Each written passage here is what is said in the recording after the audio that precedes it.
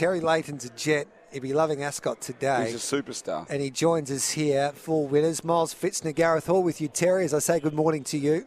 Hey, good morning, Gareth. Good morning, Miles. Yes. Hello, buddy. What are we doing at Ascot today? First of all, the conditions there. It's good weather to have a beer and remembering how much you're going to lose. So no, it's wonderful racing conditions. The track last week, Gareth, was a picture. Yes. An absolute picture. We had horses leading and kicking. We had horses three back the fence winning. We had horses coming hard down the centre of the track. So it was absolutely perfection. The rail pops out a couple of metres, 31 degrees. Let's just keep allowing for a nice fair track and. The track could not be in better condition. So, very excited with what's to come this season. Highlighted by the Crawford Stakes, Sacramento goes back. Terry, how are you seeing that feature?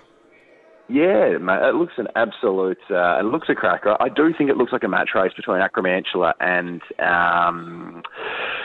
Red Can Man. Excuse me. I spoke to Benny Pearce earlier in the week, and Acromantula has returned in really good nick. He's not too perturbed. I always used to worry about the flight interstate, but he thinks the flight interstate can be a lot easier on him than sometimes sort of the road trip down to Albany or the road trip up to Geraldton or something of that nature. Yeah. So we're not worried about Acromantula settling back in well. He's been a very happy horse since he's been here.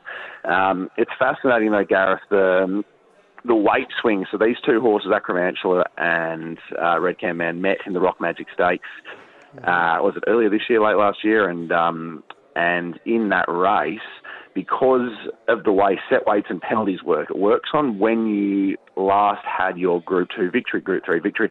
Because the time has expired since Red Can Man's last win at that level, he drops weight 2.5 kilos, and Acromantula has had a win at that level since, so he goes up 2.5. So there's a 5 kilo swing to Red Can Man for about a length for near identical conditions. So you've got to probably have Red Can Man on top from a weight point of view, but if Acromantula does find the fence, has he gone to another level where he can just go to the top and run him into the ground? So fascinating race. I think, funnily enough, the most important horse will be Luke Fernie's Man Crush. If he kicks up and leads, which means that Acromantula's in the breeze, it probably means Red Can Man's the one because it'll park. But if Acromantula crosses and finds a fence, then very hard to beat. So I'd be surprised if they're not running 1-2, but it's a cracking little race. Just what about the new kids on the block in My Bellarmé and also a horse like a Baby Paris? Both in the market. Do you give them a hope? Baby Paris, I think, needed the 1200 last start. I was pretty keen last start, and that was because they could ride it forward. Back to the 1,000 metres, with speed in this race, I don't know where Baby Paris gets to, so I'm a bit worried there. And My Bellarmé back to Ascot, for me, is the danger to those two. It's a real unknown. Didn't go at Belmont so much. Weights wasn't suited by the weights in that handicap race a few weeks ago, but the jury has to be out of the lid just a little bit on My Bellarmé. So I think the idea with this 1,000-metre race, in my mind, is let fast horses be fast, which is Acromantula, and then just behind it, Red Can Man.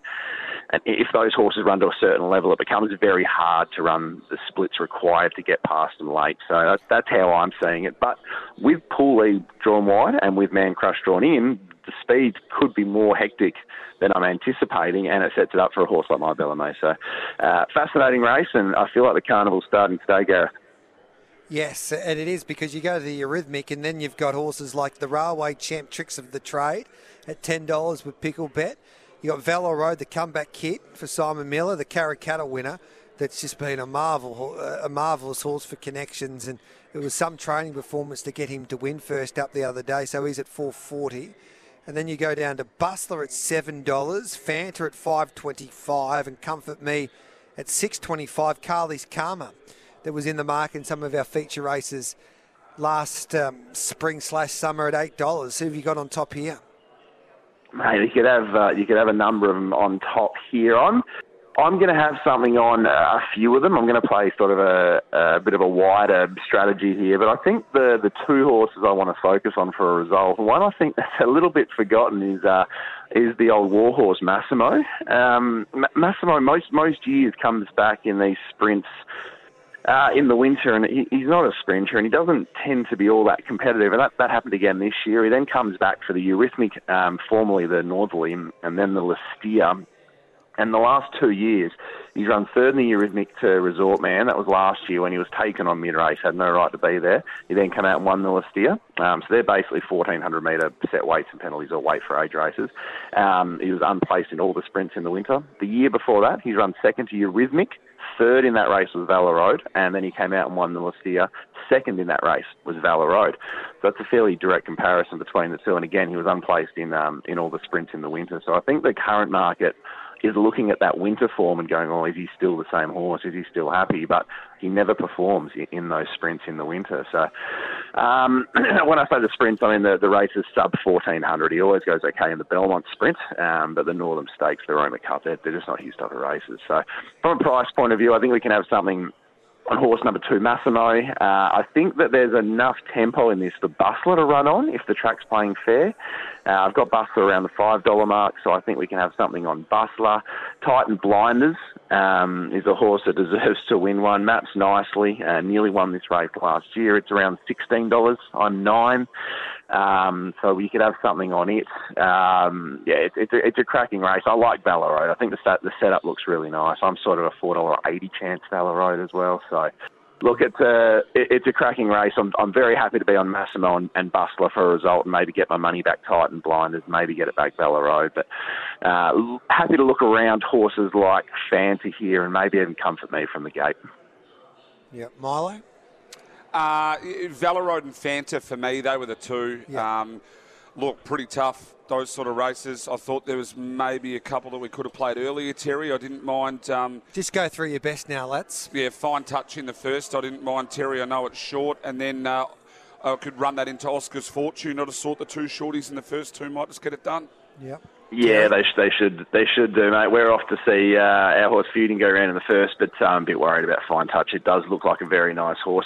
If you're looking for a bit of value in the first, if a tactical announcement comes through, which I think it might do, that they're going to try and lead on Mountain Ash, this is a different horse back to Ascot on a firm deck out in front. You're going to get each way. So if that doesn't come through, Fine Touch is going to be very hard to beat. So you could even back Milo's and save Mountain Ash at the $10 or vice versa. So race 1, number 3, Mountain Ash for a bit of value, and Oscar's Fortune, Milo, looks a gift on paper. As long as it took no ill effects from that late scratching last week, it should be jumping to the front, running him along, and it simply runs too good a time to be caught if it's at its best. So very hard to beat. And then race number 9, horse number 12, Generosity, good win against Ripcord first up. Ripcord's favourite, or was favourite in a 72 plus earlier in the day. This is a 60 plus for an up and coming 3-year-old. This is just basically the setup where up and coming 3-year-olds don't lose all that often, ones with talent. So you won't go broke taking $3 plus about good 3-year-olds in 60 pluses. So we'll try and finish that off with a winner. Race 9, number 12, Generosity. Yep. Sounds like it could be a fat day for the Leighton and Milo followers there at Ascot today. Fat PH. Yep. Thank you very much, lads. Thanks for that, Terry. Thanks, guys. Have a good day.